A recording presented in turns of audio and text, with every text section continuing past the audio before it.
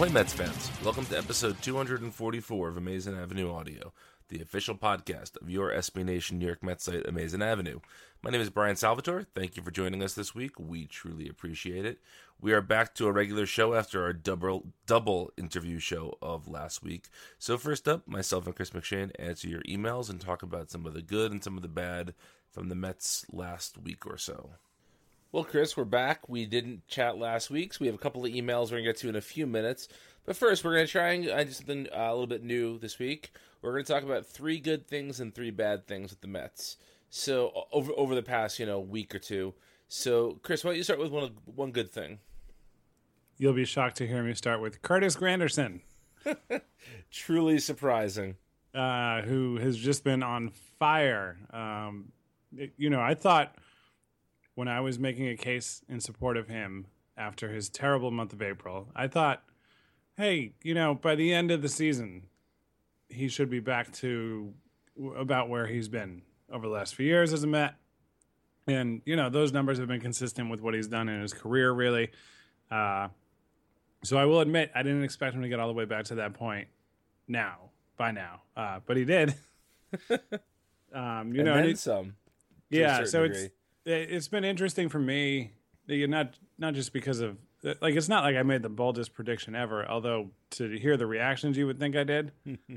But, essentially saying that I think this guy will end up around his career numbers is, I think, kind of one of the core concepts of what people often think of as sabermetrics.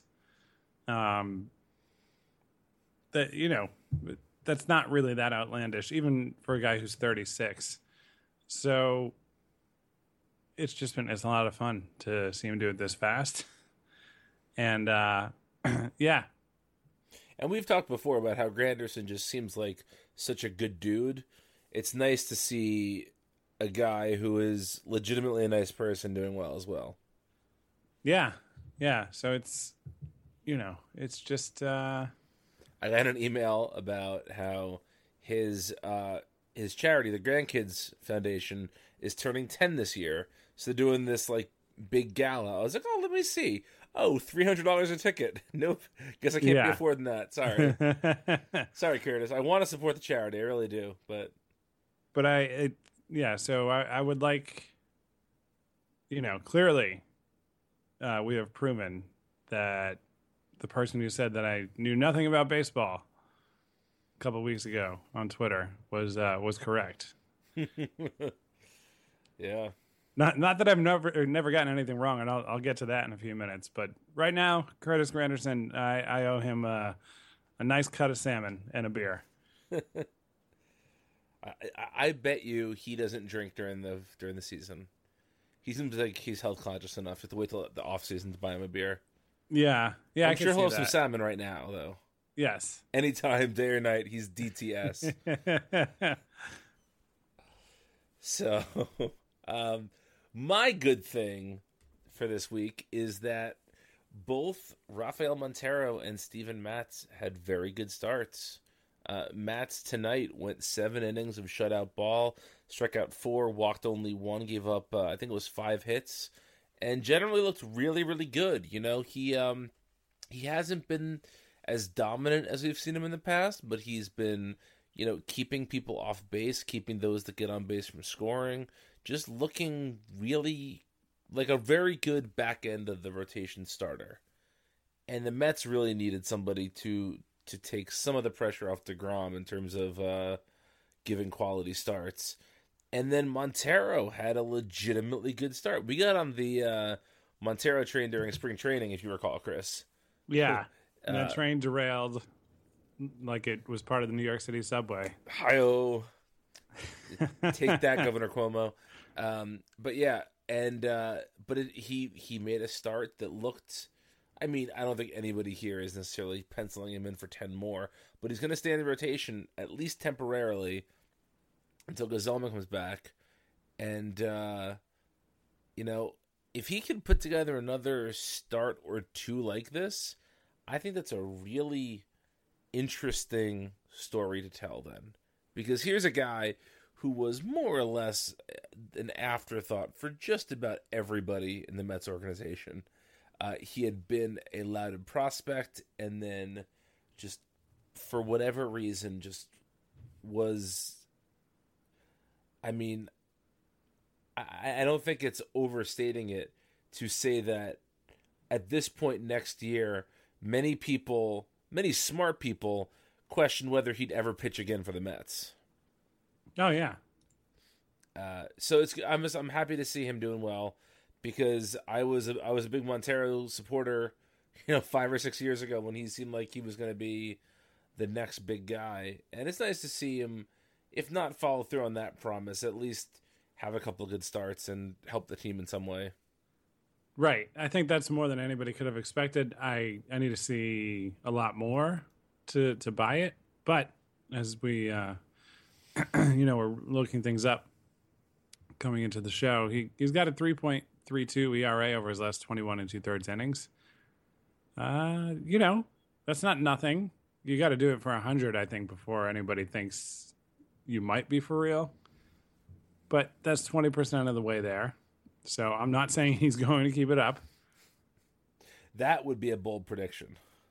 Yeah, that one, that would be great. When the rotation is fully healthy, Montero should stay in it. They might actually come find me for that one. Yeah.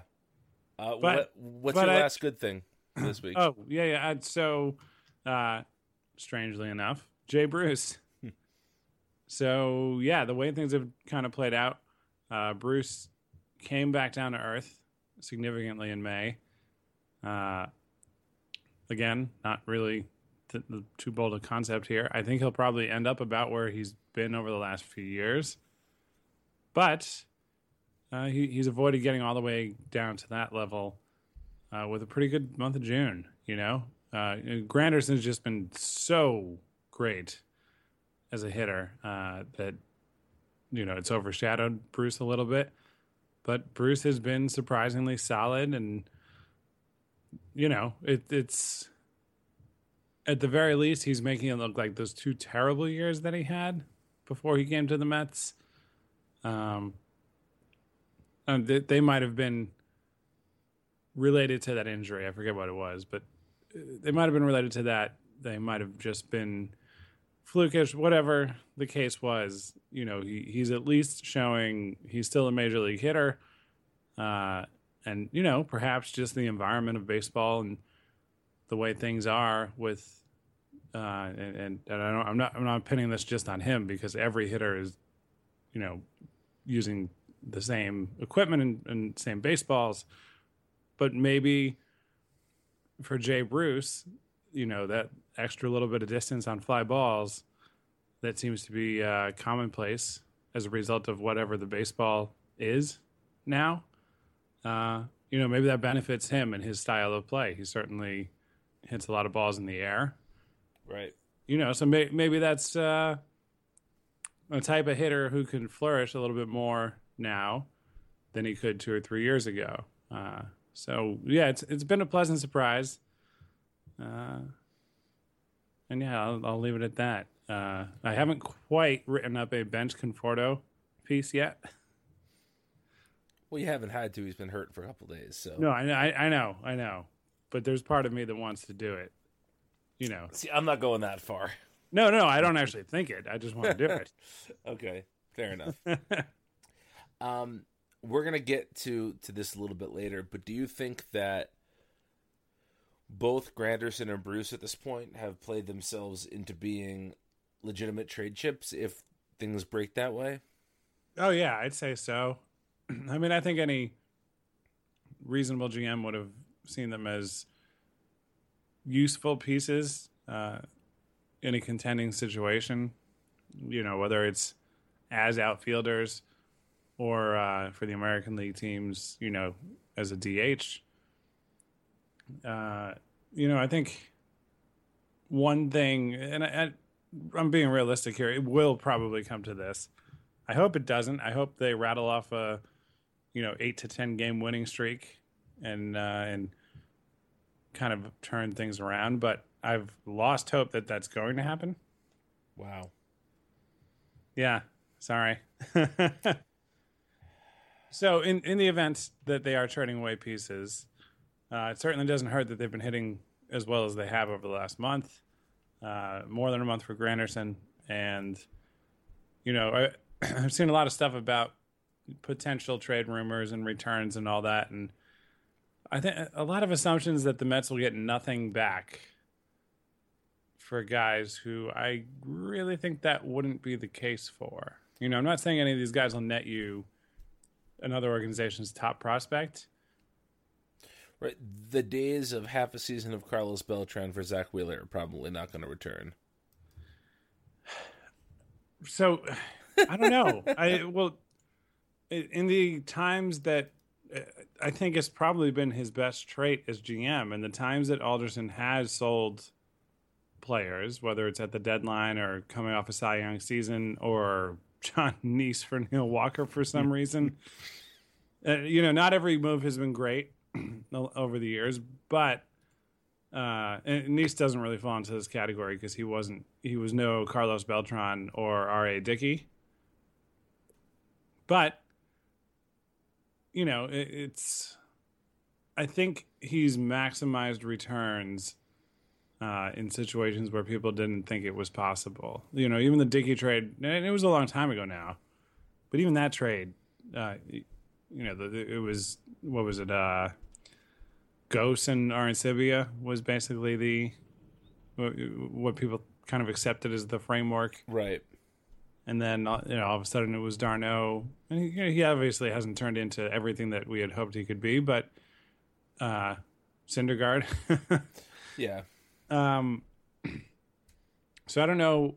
And again, if you're following the even the minor pieces of that trade, John Buck netted you. Who did they trade Buck for? Herrera. Who then what? Herrera and Vic Black and came Vic over Black. in the same deal, right? Yeah.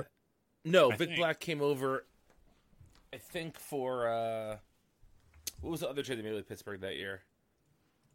It wasn't the same year, but it was shortly after the Ike Davis. Oh, okay. Like a reliever who had a Z in his name, Zach something or other. Thornton? Yeah. Thornton, yeah, there you go. But regardless, and then, Herrera got turned into Bruce.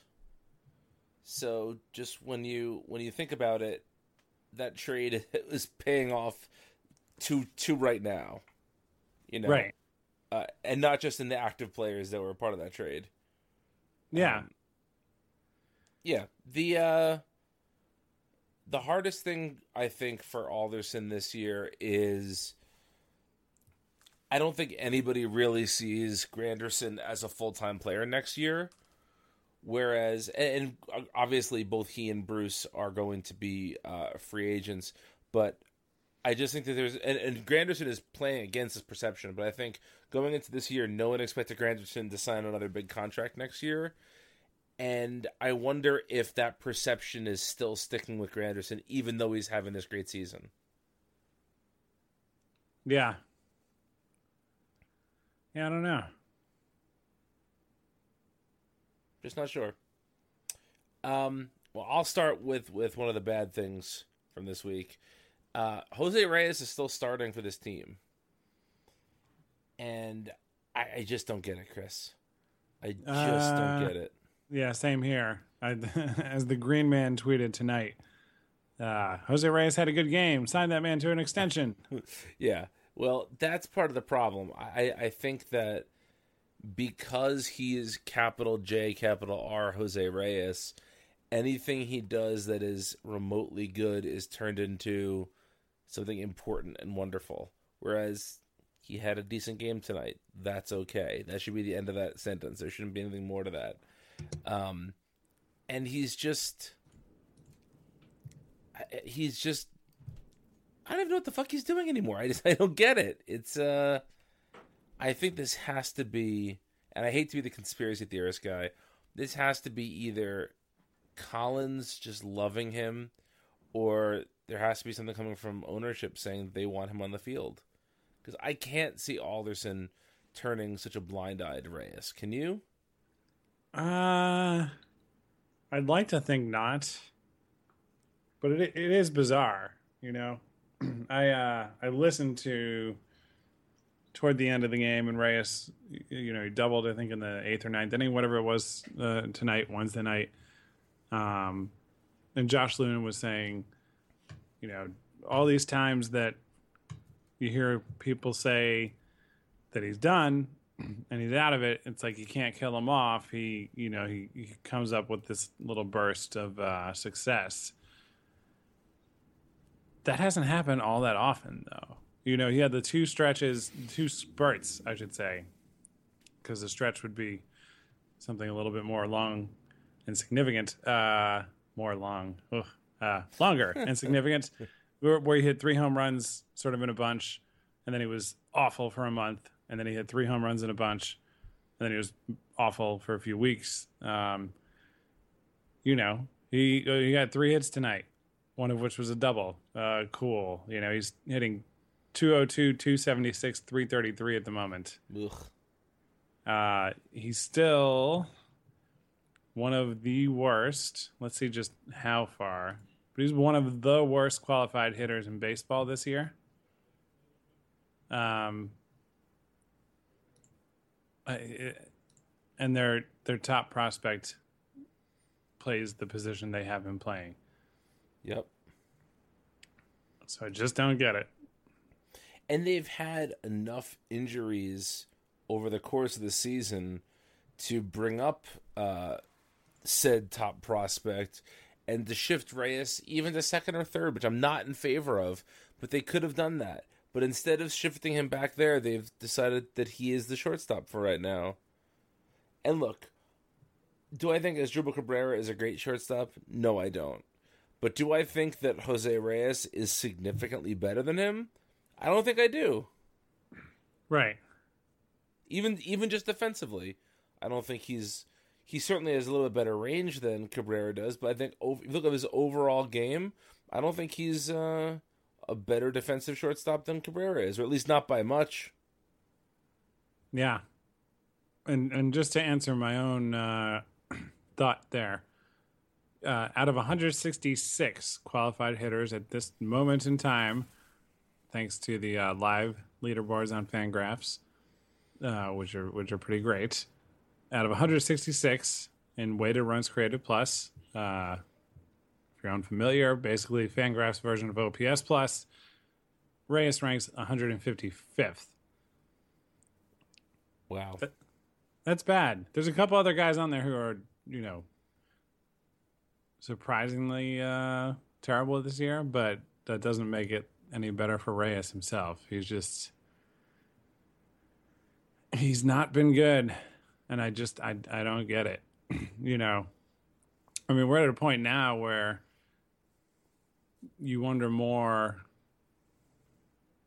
if they wouldn't call Rosario up until, say, September, if the team doesn't, you know, roar back into contention. Like maybe they want to see that first before they decide to use service time, which I think is silly because next year, is there any other plan than Ahmed Rosario as the starting shortstop on this team? Of course not.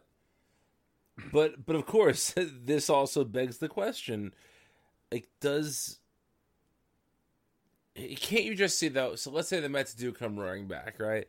And they pulled in a couple of games of Washington. Can't you just see the press conference now with Collins saying, well, you know, Ahmed Rosario just isn't tested the way that Jose Reyes is, and so we're going to keep playing Reyes for the down the stretch. Like, can't you just see that happening? Yeah. It's so frustrating. Ugh. Anyway, what's one of your bad things? So, just Robert Gsellman. Everything about his season. We'll get to the injury in a bit, but man, he's just been bad. Now, there's a guy who's had one or two really hopeful starts, but has he strung together 2 good starts in a row yet? I think he certainly hasn't done 3. No, I think there were back-to-back starts that were pretty good. or very good. Let's see. The time-honored tradition of listening to us look up things on yeah. Baseball Reference. uh, let's see. Yeah, no, we had 3. You know what? We'll lower the bar to quality start. Okay. For the first one. He pitched out of the bullpen a couple times, but he went starting on May 24th, a few turns through the rotation, 6 innings, 3 runs, 7 innings, 2 runs, one of which was unearned, 5 1/3, 2 runs, 6 2/3, no runs. So okay. the 4 start stretch with a 2.16 ERA, That'll play. that seemed like okay. Starting to get to look like the guy that we remembered from what he showed last year. And then and then the next starts happened, and he gave up 18 runs in 12 innings, 12 1/3 innings. Ugh. So yeah. Yeah, I don't know. If I'm taking victory laps for Granderson's success, I will also point out that before the season I said Robert Gsellman should be in the rotation over Zach Wheeler.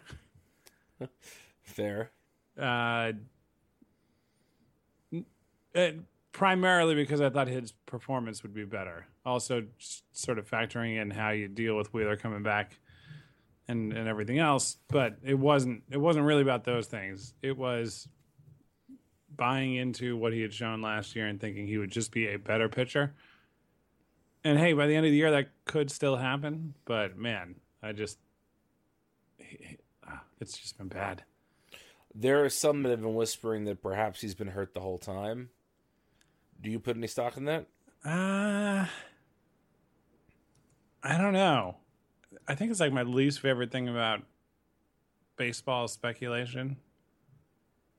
You don't hear anyone throwing out there that maybe he's hurt when he's got 4 great starts going in a row. Right. But the second he has a bad start, all of a sudden the whispers come out.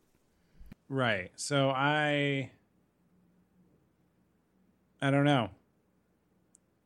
I don't really I wouldn't really put stock in it myself. It's tough. I mean, I think a lot of guys probably play through more than the average fan realizes in every sport. But I also hate just excusing bad performance. Yeah, I agree with that. My last bad thing for the week is just the continued support of the medical and training staff by the Mets front office, despite the rash of injuries over the past 10 years, but specifically over this season. I'm not saying that you throw your staff under the bus. I understand why they're not doing that, but it just seems to me like every key player for the Mets, perhaps aside from Bruce and Granderson, has had an injury concern so far this season. And that's problematic. That can't just be bad luck. And I feel like for a variety of reasons, it will never be explored beyond the statement released today that they fully support their training and strength and conditioning staff. Yeah. I know we got an email that we'll get into it a little bit more. Get right into that email? Yeah, let's do it. All right, this is from our pal Win in Nashville. With the depressing news of Wheeler headed to the DL with bicep tendonitis, yet another Met is sidelined by injury this year. This rash of ailments has become such a problem that even the New Yorker took a break from their often intellectually dense, illustrated laughing squares to poke fun at our beloved snakebit team. I understand that these things just happen in baseball sometimes, and most of it can be chalked up to bad luck. See Adam Eaton DVD injury. But at what point should serious questions be raised of the team's medical staff? What do you think, Chris? At what point does that happen? So, Ron Darling brought it up on the broadcast when Gazelman hurt his hamstring, and I think he undermined slightly a good point with a bad one. He had said that I think the overall point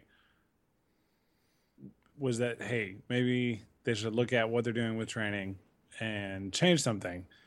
We know they've been very proud to boast about the Barwis stuff in the off season. That's pretty intense. Yeah, I've not, certainly not done any of those workouts or anything. And I'm not an expert on CrossFit. So, if there's some, variation of CrossFit that I'm mislabeling it as, I apologize. But to me, it looks like, CrossFit to the extreme when you see the stuff that the guys do. So I think Ron's point was, hey, let's maybe take a look at that. And I mean, he was essentially saying less muscle, maybe a little more fat. I think was his overall point. He didn't use those words, but maybe don't go as crazy with weights and everything, and you'll have less chance of getting injured. Now, whether or not that's true, I don't know, but I think it would be a valid point to say, all right, look at everything that's happening. Maybe we change the approach to how we have these guys train in the off season. Maybe we lighten it up a little bit. And then he undermined it, I think, with a suggestion that the trainers of today talk to trainers from 20 or 30 years ago, sort of implying that players back then didn't get hurt. And I think that's almost certainly a misconception. I'm sure injuries happened quite a bit. They might have been different injuries. There might not have been as much intense focus on individual teams as there is now. So, yeah, so to hit to that point and the point here in the email, I certainly think it's something they should consider. Does it make sense to push guys to the max in the off season, and then start a baseball season that way? I don't know. I don't know, like which of the four sports has the fewest injuries? Basketball, probably. Oh, that's an excellent question. I don't follow basketball enough to know. Yeah. Yeah, no, same here. So it's just, yeah, I don't know. I think I don't know that the medical staff has necessarily done anything egregious. It's, if they weren't dealing with doctors from like the highly regarded orthopedic hospital, maybe I'd question it a little bit more, but it's not like they are employing Dr. Nick. I wish they were. All right, our next question is from Mikey from Corning. Do you think that the recent drama with Cabrera had anything to do with why Rosario is still trapped down in AAA? He had mentioned he's tried to get the team to pick up his option on at least 2 occasions. I'm quite certain Cabrera's request for a trade and public statements aren't coming as any surprise to Sandy Alderson at this point. This is likely the culmination of a back and forth that's been going on since the end of last season. Perhaps the reason Rosario wasn't called up the day the Mets avoided Super 2 status with him was some kind of way to appease Cabrera, to guarantee him playing time or maybe buy some time to find a trade partner before he goes public with his wish to be traded. Also, looking forward, how do you feel about the top of this order we've got tentatively lined up for 2018 of Rosario, Smith, Conforto, and Cespedes? Is that the order you'd run them out there? That does seem like a little more of a balanced lineup and far better defensively. Here's hoping for a quick turnaround for 2018. Mikey. Let's deal with the first part of the question first. Do you think that the Asdrubal Cabrera contract situation has anything to do with the Ahmed Rosario situation? I guess so. I mean, it's sort of been an odd thing, and I was away Well, some of this was going on, but I tried to catch up and get a little bit of a sense of it all. I think Cabrera has been an important part of the clubhouse, both from what we see during games on TV and then what you hear generally. So rocking the boat too much with him could be a factor. But I don't know. Like, does he react the same way if it's Rosario as he did with Reyes? There might, maybe not. Maybe it does the exact same thing, but maybe he'd be a little bit more understanding of the reality of things with the young, consensus top 5 prospect in baseball coming up. Yeah, I don't know. It's a weird situation. However you shake it, it's a weird situation. I don't know. I think Cabrera is just probably frustrated at... I mean, I don't want to speak for him. I would think he'd be frustrated at the way the Mets seemingly don't have a plan that they're sticking to. Like, that's the thing that bugs me as a fan. If the Mets said, our priority is to bring Rosario up and to get him acclimated to playing in the major leagues, then Cabrera could either get on board with that or not get on board with that, and that would be his choice. But this whole, we're committed to Amed Rosario for the future, but we're not calling him up yet, but we're not going to leave Cabrera at shortstop, we're going to move Reyes there, but maybe we're going to move Reyes to third at some point, and it's all so fuzzy, and none of it really makes a ton of sense. And I think he's rightly frustrated. Do I think that going public with a trade request is the best way to handle it? Well, probably not, but I've never been in a similar situation that he's been in, so who am I to judge? But to get to the second part of the question about a proposed lineup of Rosario, Smith, Conforto, and Cespedes 1 through 4, what do you think about that, Chris? Well, I'm not in a rush for Dom Smith. Right. But, if it shakes out that way next year, I think that's putting a lot of pressure on those two guys. Yeah. And I need to see some major league stuff. Now, that said, I don't want them to hit 7th and 8th forever if it is the two of them. But, it's funny how this situation would be alleviated if Rosario was just playing now. Yes.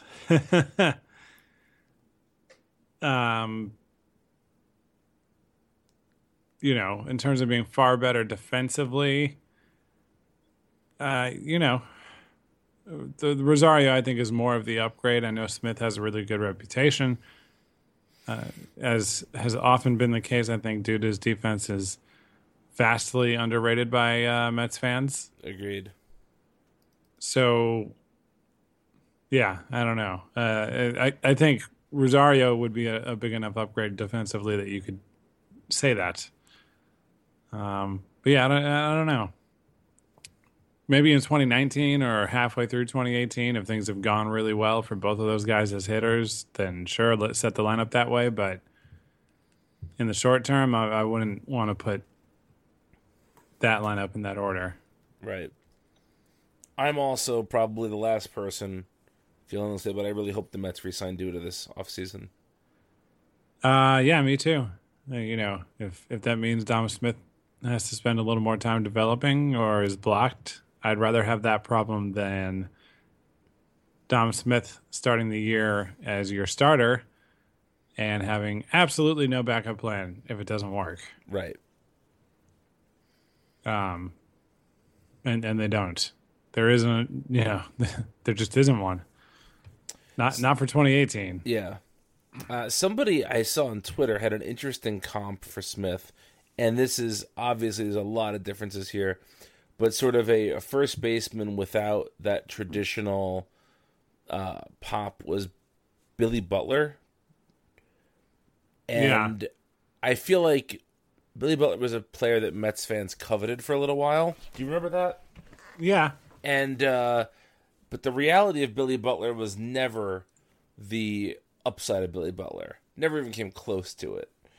And I think Mets fans as it is, tend to be pretty conservative on the roles that players play. Like, I think Mets fans overall prefer the closer to be a set person versus a rotating committee or whatever, the more, advanced sabermetric idea of what a closer should be.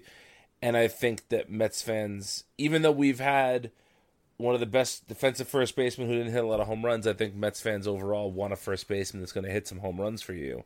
And I think a couple of months of Smith, even if Smith is hitting, a fair amount for average, if he's not hitting for power, I could see the fan base getting pretty tired of that pretty quickly.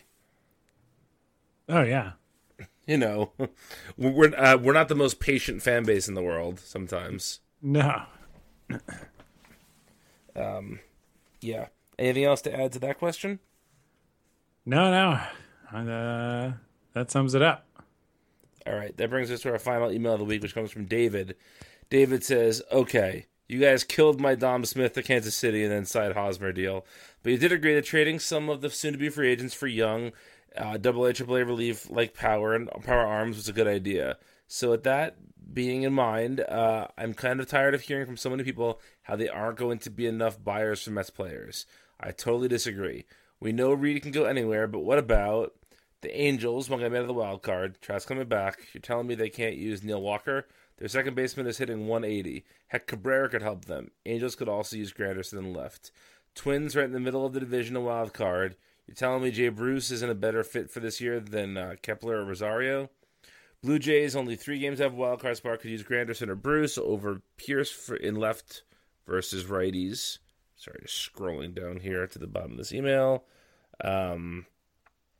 Mariners in the wild card hunt could use Grandy or Bruce and move Garmel to center. Yankees, if they put their BS aside, there is a fit for Duda. And the Orioles, there's a fit for infield depth with Asdrubal Cabrera. I can go on and on. We know Hanley Ramirez will get hurt this year. It's just a matter of when. Imagine Duda or Bruce in that spot. I think it's crap that there are spots to get these guys to go to. I know we aren't getting A-plus prospects back, but if we can get a few B or B-plus kids, why not do it? And that comes from David Ramos again. So, yeah, sorry to scoop that entire question. Yeah, exactly. I do appreciate the detail there, though, because I think it's a little bit lazy when you have people who say what David's complaining about here, say that there aren't fits. I think it's easy to write off some players on the team because of the team's record, but the pitching has just been awful. That doesn't mean that the position players haven't been good.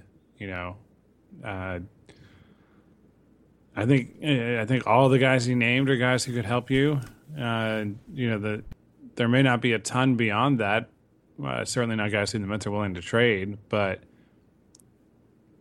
it's a bunch of guys who, if it comes to it, I think you could get good players. Not every one of them is going to pan out, but you can get some guys who might be able to help you next year. I also like the idea of relief pitcher, power arms. That's something this organization doesn't have a ton of right now. In a theoretical world where all of the pitchers, starting pitchers, everybody are healthy, maybe a couple of them are in the bullpen and they really, succeed out there. But, we've seen the internal options in the bullpen just aren't, I don't know. They're not getting it done. They're certainly not dominating. So if you can bring in guys who might be able to do that and have a cheap, good bullpen, I'm on board. I agree. Obviously, there's a sort of implied date here that the trade deadline is when these decisions have to be made by. But if you were at the Mets, what do you have to see before you decide if you're buyers or sellers this year? Is there a date in your mind that isn't the trade deadline? I would guess maybe a week and a half before the trade deadline. I know the All-Star break kind of makes for a clean break for that sort of thing, right? But I would say, they come out of the All-Star break, which runs from the 10th to the 13th of July. They come out of the All-Star break. They play the Rockies for 3, the Cardinals for 4, and the A's for 3 before they go out to the West Coast to face the Padres and Mariners, and then it's the trade deadline, right? So I'd say before that West Coast trip starts, they would have to get into a position where, where you're, I'd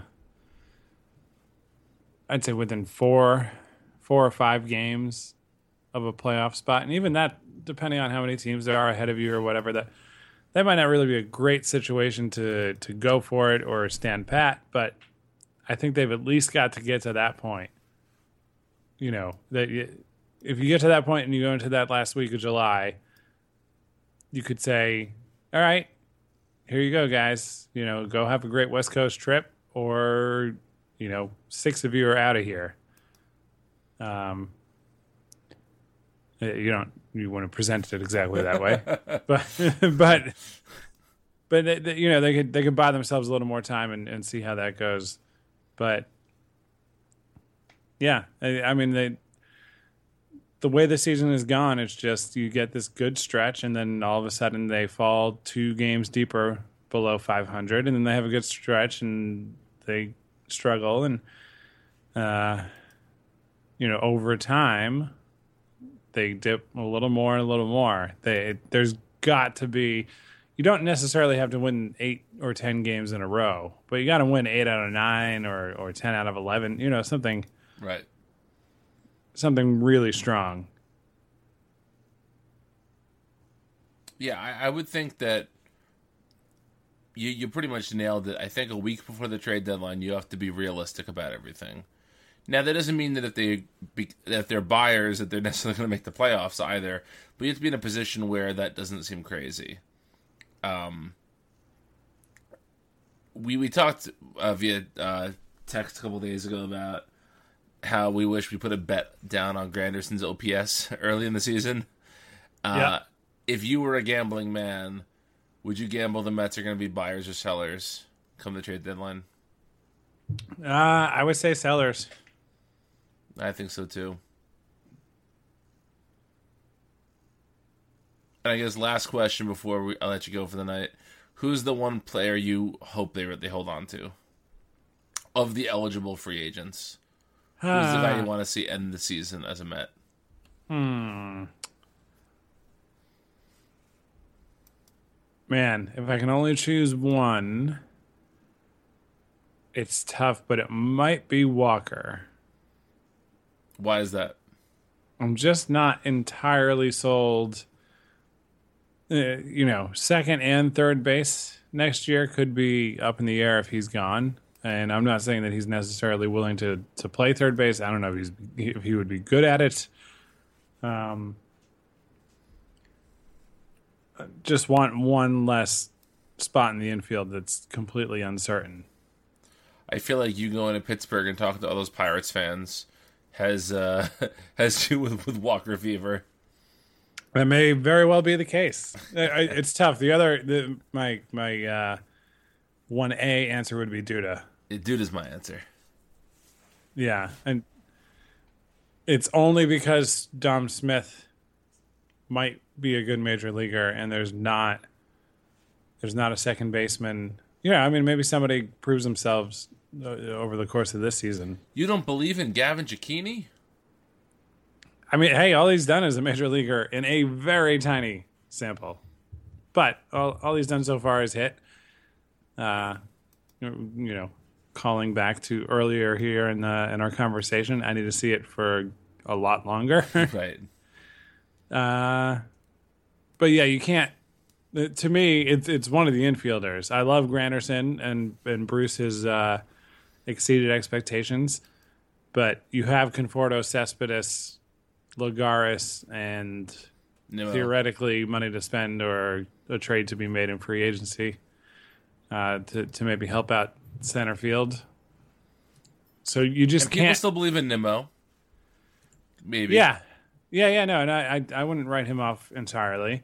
But yeah, it's, you can't go into 2018 with an infield of Smith, Cicchini, Rosario, Flores. They probably will, though, won't they? I don't know. I don't think their payroll will go up. I don't necessarily think it will even match what it's at this year.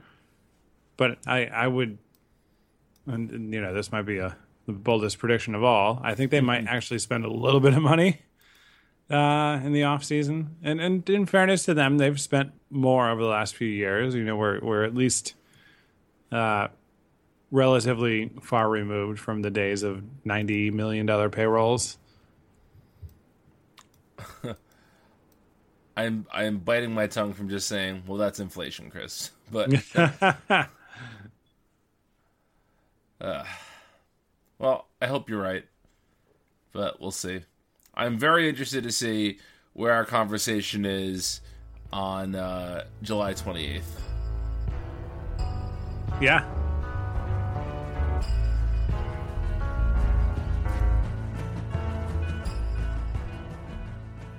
Looking back on better days, here's a rundown of the 5 best games from another NL pennant-winning season, the year 2000. At number 5, it's July 14th at Fenway Park in Boston. The Mets, looking for their first World Series appearance in 14 years, were engaged in a tough 3-game set against the team that they beat back in 1986. The Red Sox walked off to take the opener, and took an early lead in Game 2. New York got to former Met Pete Shurik with 1 in the 4th and 2 in the 5th, but Boston responded with 3 unanswered runs of their own. The back-and-forth nature of this game swung for the last time in the Mets' favor, and that swing came from Mike Piazza's bat. His home run, with Edgardo Alfonzo on base, thrust New York back on top 5-4. They added a much-needed insurance run as Armando Benitez walked another ninth-inning tightrope, allowing the winning run to come to the plate. But a strikeout ended any chance of a Red Sox rally. 6-4 was the final. On to number 4, 15 days later at home against the St. Louis Cardinals. An injury to Rey Ordonez necessitated a move near the trade deadline for a shortstop. In comes Mike Bordick from Baltimore, acquired primarily for his defense, but it was power that was displayed in his very first at-bat. Leading off the 3rd inning, Bordick's homer opened the scoring and drew a standing ovation from the Shea crowd. The fans stood up once more when Mike Piazza, a more likely home run candidate, launched a gargantuan shot in the 6th.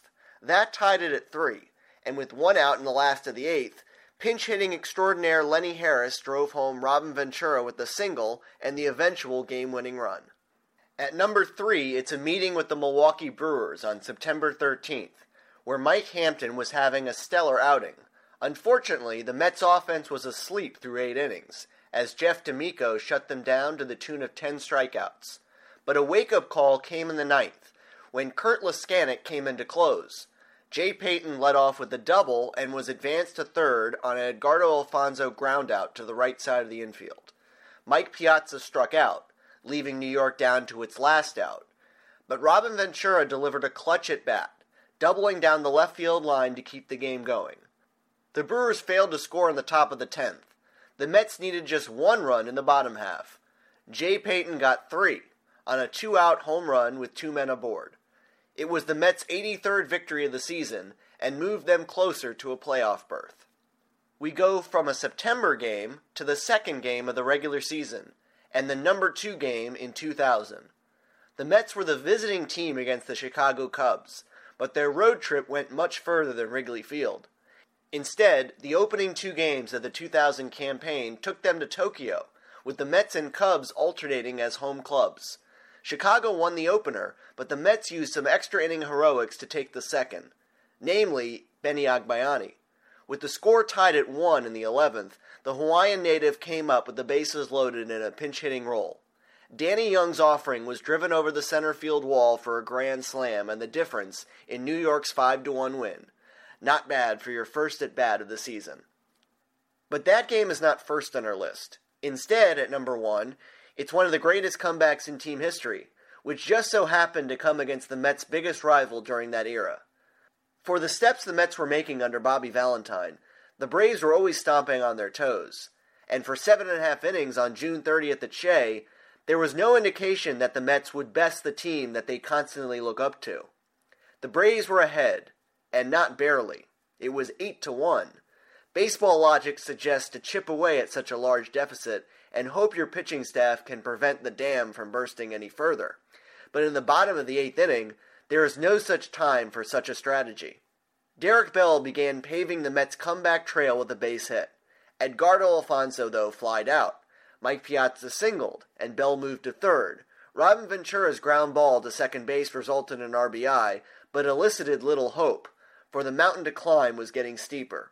But Todd Zeile singled, driving home Piazza, and the line kept moving. Jay Payton, Benny Agbayani, pinch hitter Mark Johnson, Melvin Mora, Bell again, and Alfonso again, each reached base to help draw the Mets even. The comeback prophecy, forged by Small Ball, was near complete.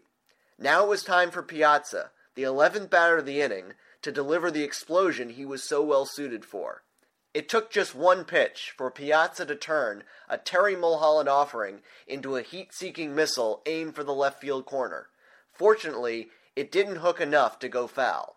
Instead, it struck the wall above and beyond the outfield fence in fair territory. Piazza fiercely pumped his right fist as Shea Stadium went into a frenzy. The Mets had their most productive inning, and shortly after, a thrilling 11-8 win. That's all for this list. I'm Brian Wright. Once again, you can follow me on Twitter at BrianWright86.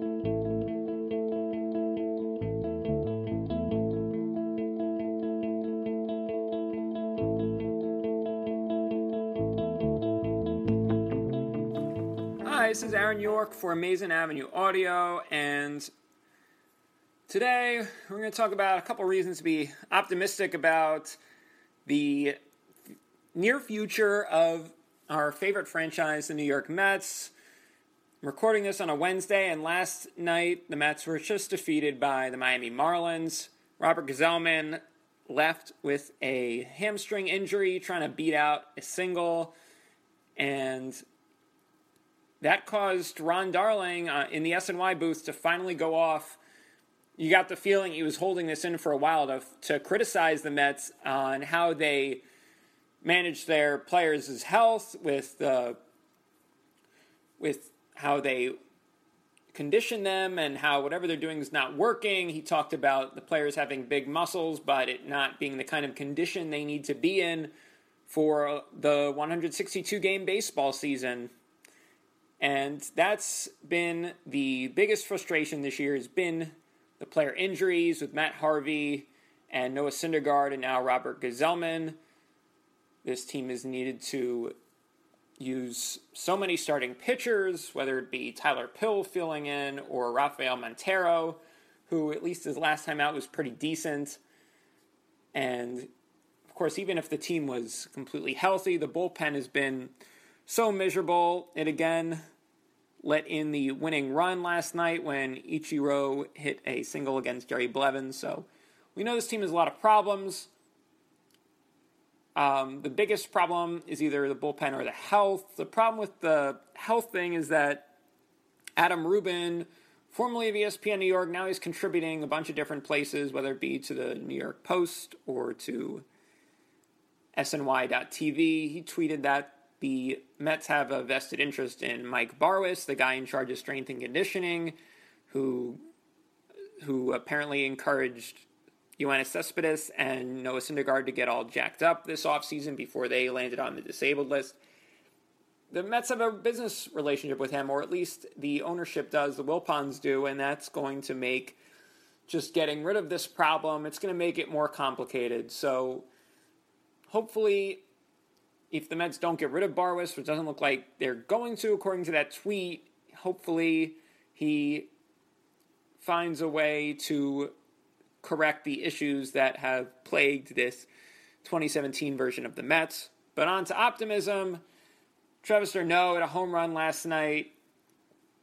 I was glad to see him get the start after Rene Rivera on Sunday hit 2 home runs. I was afraid that, especially in this season, where it's important that the Mets find out what they have, and their younger guys like d'Arnaud, who, because of his injuries, the Mets don't really know if he's going to be a future asset or not. I was afraid they would send him to the bench and ride Rivera, which is something they could do if they were closer to the lead in the National League East.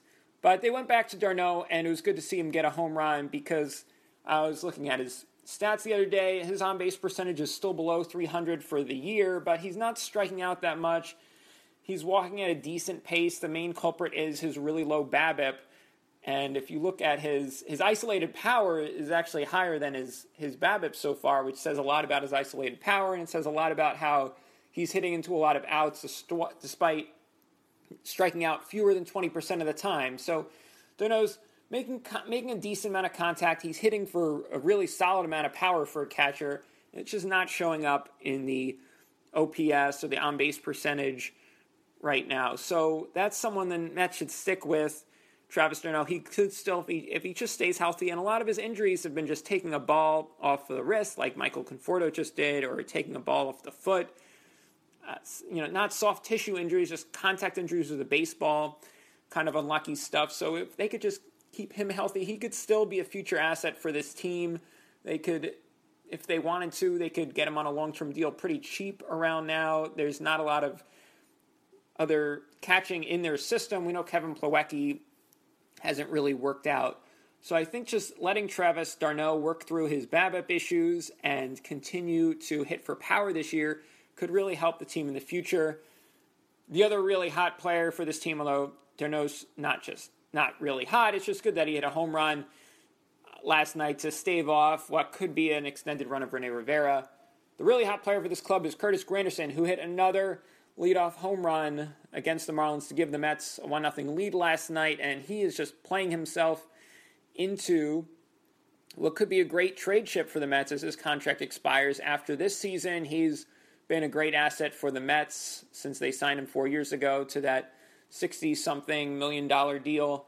He's now hitting .234, .326, .464. It seems like just yesterday that his on-base percentage was well below 300, but he's been doing his walking, hitting home runs, getting on base at the top of the order, and just being a huge asset for this club recently. It's going to create some lineup issues for the Mets, but like always, their injuries seem to solve problems for Terry Collins.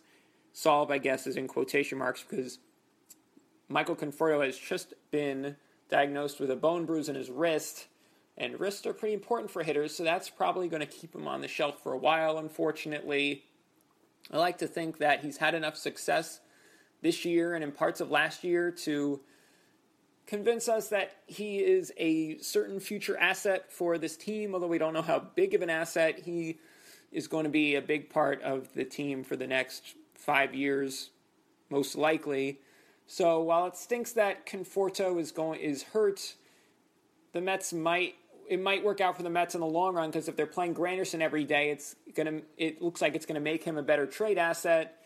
And the same goes for Jay Bruce. So the team, as it is stands right now, with them several games back in the standings, it might be better for Granderson and Bruce to play every day and pump up their trade value. And the same goes for Asdrubal Cabrera, who just returned to the lineup. He's not hitting for a lot of power this year, but maybe he could help out somebody if they can convince him to play another position. It's just funny that by asking for a trade, he hurt his trade value, because he was kind of saying, I don't want to play a different position. And maybe he doesn't know this, but I don't think a lot of teams out there are going to look for Asdrubal Cabrera to play shortstop, because it's just been super ugly this year. So good luck getting traded for Asdrubal Cabrera. I think he really hurt his prospects with his poor attitude. We know that the Chicago Cubs aren't looking to put up with stuff like that. That's a contending team that, well, they wouldn't trade for a shortstop, but they could trade for a pitcher, a relief pitcher like Addison Reed, and we know they don't put up with poor attitude, because after the Nationals stole 7 bases on them on Wednesday night, Miguel Montero said, it looks bad for me, but this is really the pitcher's fault, and he pointed his finger at the pitchers, and that resulted in Montero getting DFA'd this morning, on Wednesday morning. So I love that move from the Cubs. They said, if you're not a team player, just get out. We have Wilson Contreras, who has a higher ceiling, and we don't need you here. So maybe the Mets could do that with Cabrera after he publicly asked for a trade and is refusing to play other positions, even though he's clearly not a good shortstop this year. So would love to see the Mets part way with Cabrera. Would love to see them part way with Reyes. But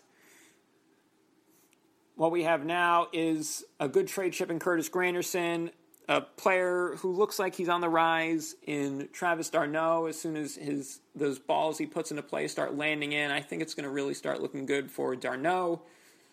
Been happy what he's been doing lately, and that's about all I've got this week. I know I rambled a lot. I think the main takeaways are Ron Darling going off on the Mets' strength and conditioning. You have more injuries with Gsellman and Conforto, although the Conforto one obviously is a freak thing with him getting hit by a pitch.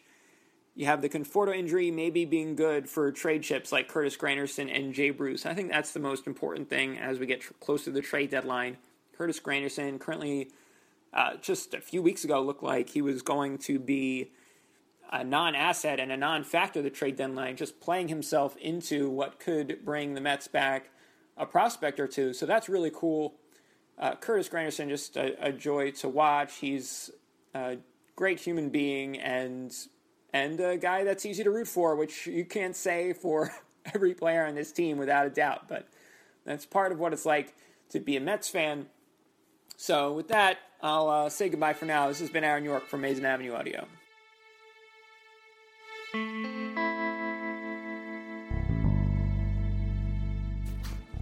Hey everyone, this is Steve Sypa, and I'm back to go over our minor league players of the week for week 12 now. So, for the past week, the Las Vegas 51s went 2-4 for the week, putting them at 29-46 for the year, which is now 12 games behind the Salt Lake Bees. The Binghamton Rumble Ponies went 4-3 this week, giving them a 39-30 record, putting them 6 games behind the Trenton Thunder for first place. The St. Lucie Mets went 4-3, which makes them 34-37 overall, and 1-2 for the second half. The Charlotte Stonecrabs and the Palm Beach Cardinals are both tied for first, and St. Lucie is currently 1 game behind both of them. The Columbia Fireflies went 1-3 for the week, losing out on clinching the division thanks to that loss last Sunday, and are 41-30 overall, and 1-2 in the second half, putting them a game behind the Asheville Tourists and the Charleston River Dogs. Brooklyn started their season this week, and they are currently 2-3 with a rain postponement on opening day, and are 2 games behind the Staten Island Yankees for first place. And finally, the Kingsport Mets also started their season this week. Kingsport went 2-0 with a rain postponement, and they're currently sitting at the top of the Appalachian League West with the Elizabethton Twins and the Johnson City Cardinals both a half a game behind them. Alright, so our pitcher of the week for week 12 is Binghamton Pony, Rumble Pony right-hander Chris Flexen. Flexen pitched 1 game this week, going 7 innings and getting the win. He allowed 1 earned run on 5 hits, walking none and striking out 8. So Flexen was drafted out of Newark Memorial High School as a 17-year-old with the Mets' 14th round draft pick in 2012. He had a commitment to Arizona State, and a lot of people thought that he'd go there, but the Mets offered him almost $400,000, and that's a lot of money for a 14th round draft pick. So in the end, he took the money. He played out the rest of the 2012 season with Kingsport, and then spent 2013 there as well. He got the promotion to full season ball in 2014 when he was promoted to the Savannah Sadnats, and he only pitched about a half a season or so before going on the DL due to a triceps inflammation that eventually turned into Tommy John surgery. So he missed the rest of the 2014 season and then most of the 2015 season. But almost a year to the date that he underwent the surgery, he got back on the field to get in some GCL rehab games, and he eventually pitched his way back to Savannah, where he made a few starts. And the results looked good. The stuff looked just as good as it was before the surgery, so everything looked good. He took on an entire season's workload last year for the first time. He made 25 starts, and he threw 134 innings. And the results were solid, if slightly pedestrian. He posted a 3.56 ERA, allowing 125 hits, 51 walks, and striking out 95. During spring training 2017, Flexen was scratched from a start that he was supposed to make, and it turned out that he had to undergo surgery to remove bone spurs from his knee. So that kept him out of action until mid-May or so, when he made a few starts for St. Lucie. Then he was promoted to Binghamton at the beginning of June, but unfortunately, after just making 3 starts, he was put on the DL again. Hopefully he's activated soon, because when I heard him and Molina were both promoted to Binghamton, I got tickets to their series in Reading. So I would like to see him. It's not likely, but it would be pretty amazing to see Marcos Molina, Chris Flexen, P.J. Conlon, and Mickey Janis during that 4-game series in Reading. But I'm not holding my breath on that, unfortunately. So Flexen has a pretty solid base to work with. His fastball sits 92 to 96 with good arm side movement, and it gets late life. And he complements that with an above-average curveball, an effective changeup, and a slider. He's able to command all 4 of his pitches and throw them for strikes, but occasionally his secondary stuff loses its crispness, and he runs up high pitch counts. One of the biggest knocks against Flexen is that his mechanics are a bit high effort, and that makes him injury-prone. There's a lot of different camps out there when it comes to what good mechanics are, what bad mechanics are, and all that, but I'm in this camp. When a pitcher strides and his front leg hits the ground, his arm should be cocked, it should be below the shoulders, and his elbow should be bent so that his forearm is pointing up. I know it's hard to visualize, but, just try to keep up with me here. Flexen, when he pitches, his arm is above the shoulders, and it's still rotating and parallel to the ground. Those kind of mechanics, they put pressure on the elbow and the shoulders. And while there's a lot of variables when it comes to, Tommy John surgery and other pitcher injuries, but the added stress on the elbow and the shoulders, it's not helpful. I know it's kind of hard to visualize, but I saw a good photo journal online comparing different pitchers. I don't remember the website off the top of my head, but go look up a picture of Tom Seaver or Nolan Ryan, and then compare where their arms are to Matt Harvey or to Chris Flexen, and you'll better visualize what I mean when it comes to where their arms are when it's in the cock position. So honestly, I feel like we are a little low on Flexen coming into the season.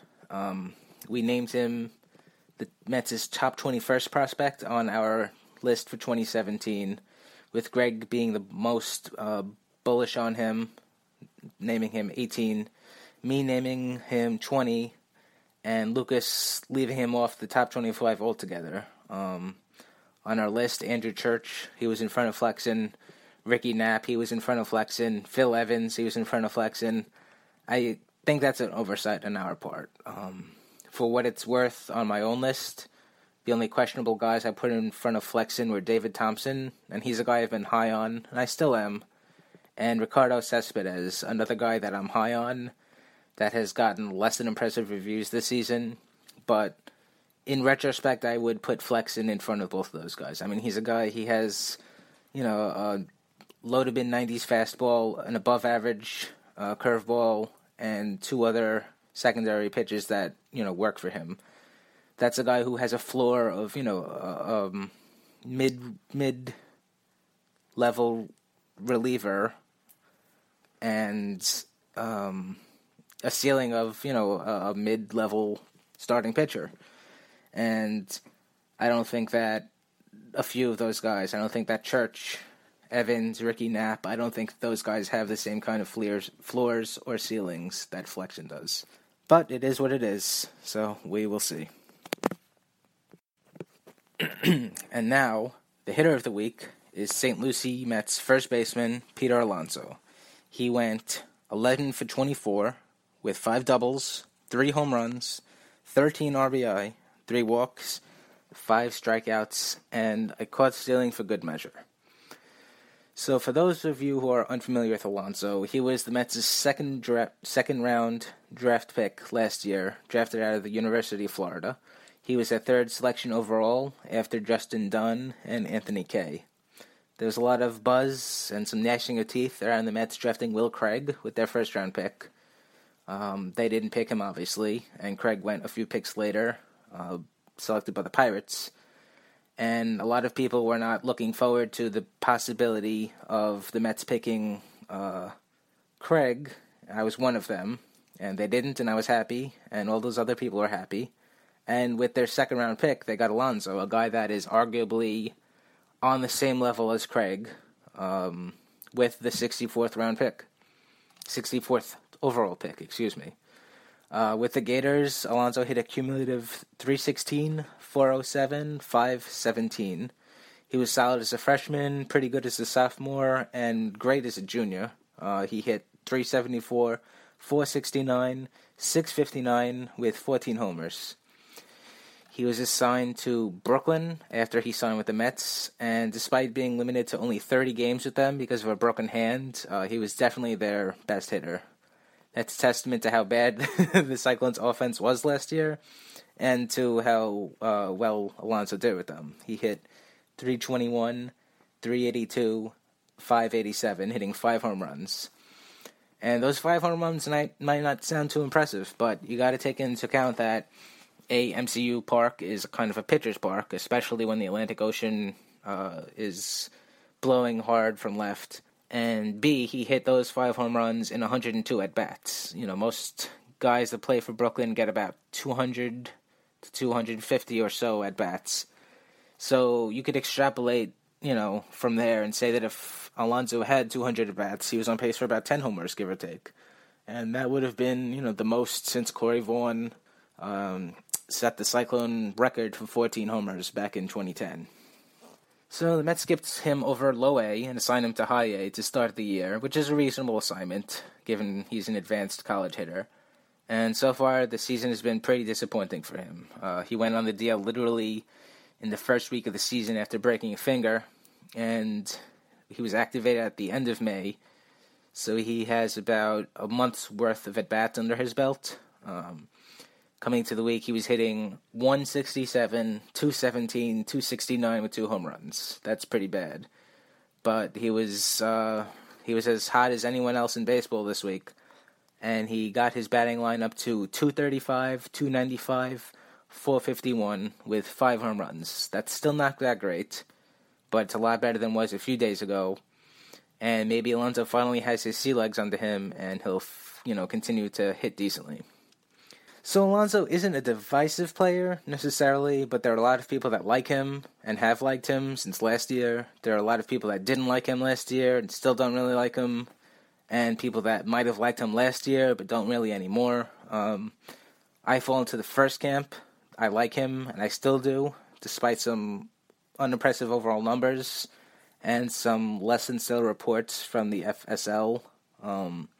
Even before the season, the jury was kind of out on his ability to hit. He has a long swing, he kind of has a noisy hand path, and he opens his hips early. And all of that combined with him not having plus bat speed makes him susceptible to pitches on the outer half and pitchers busting him in. Personally, that doesn't bother me as much as other people because, it's not like he's a finished product. I could, if I could see some of those things that he does wrong, so do the professionals that the Mets employ. And, a couple of seasons working with professional hitting coaches is going to help him quiet his swing, to a degree and make it more efficient. I'm not saying he's going to become Ted Williams, obviously, but, Alonso is a strong enough base, and he's coachable enough to hopefully make some strides. His power, which is his main calling card, no one questions that. He has easy plus power. And like I've said in our 2017 top 25 prospect list, you can't teach that. You can teach a guy to hit better. You could teach a guy to be more selective at the plate, whatever. But you can't teach a guy how to be as strong as an ox. And Alonso, he is. Defensively, he's gotten some bad reviews. And as a right-handed first baseman, unless you're Paul Goldschmidt, you're going to be working at his disadvantage to begin with. But I could live with, a subpar first baseman as long as he's making the basic plays. And from all the reports that I've heard, he is making the basic plays for the most part, except they're a little sloppy. But again, he's not a finished product, so he still has plenty of time to tighten up on his defensive issues. In college, he played third base, and in theory, he still could. He has a strong arm, and what he lacks in range, he does have good instincts, and he showed quick reaction times to plays. The recent reports from BP about the bad weight means that his pull range is probably even more compromised. So if anyone had any thoughts about switching him back over to third base, that'll have to be addressed. I don't know if it would be a good idea switching him back over to begin with and seeing what happens, but Dom Smith is in front of Alonso on the Lucas Duda replacement list. So if Smith sticks, Alonso's going to be out of luck. And for a guy with that much raw power, I would personally just want to see if there's any way to get that into the lineup. But, obviously I'm years ahead of myself here. So we will see. So those are our Amazing Avenue audio Mets Minor League Players of the Week for Week 12.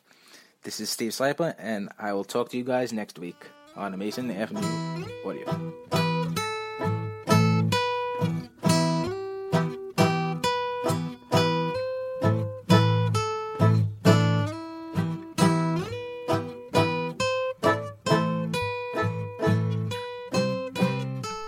This podcast has very quickly gone from panicking about trying to make a wildcard spot to decidedly not panicking about that anymore, because it's done. So I guess in theory this segment's kind of moot, which is not a great thing for me to be realizing live on air right now. But really all that's left, I don't even want to say they're gonna, they want to try to lose out, but at this point it's about selling off the pieces and trying to retool for next year.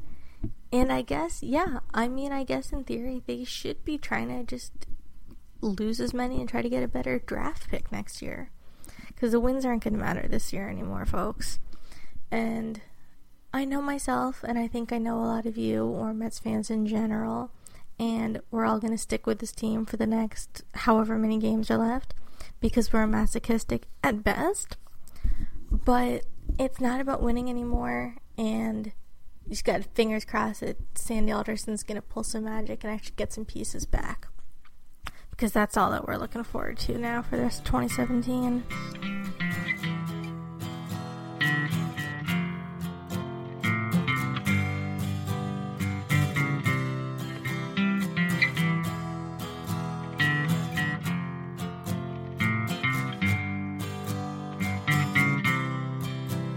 Well, folks, that does it for another installment of Amazing Avenue Audio. Thank you so much for listening.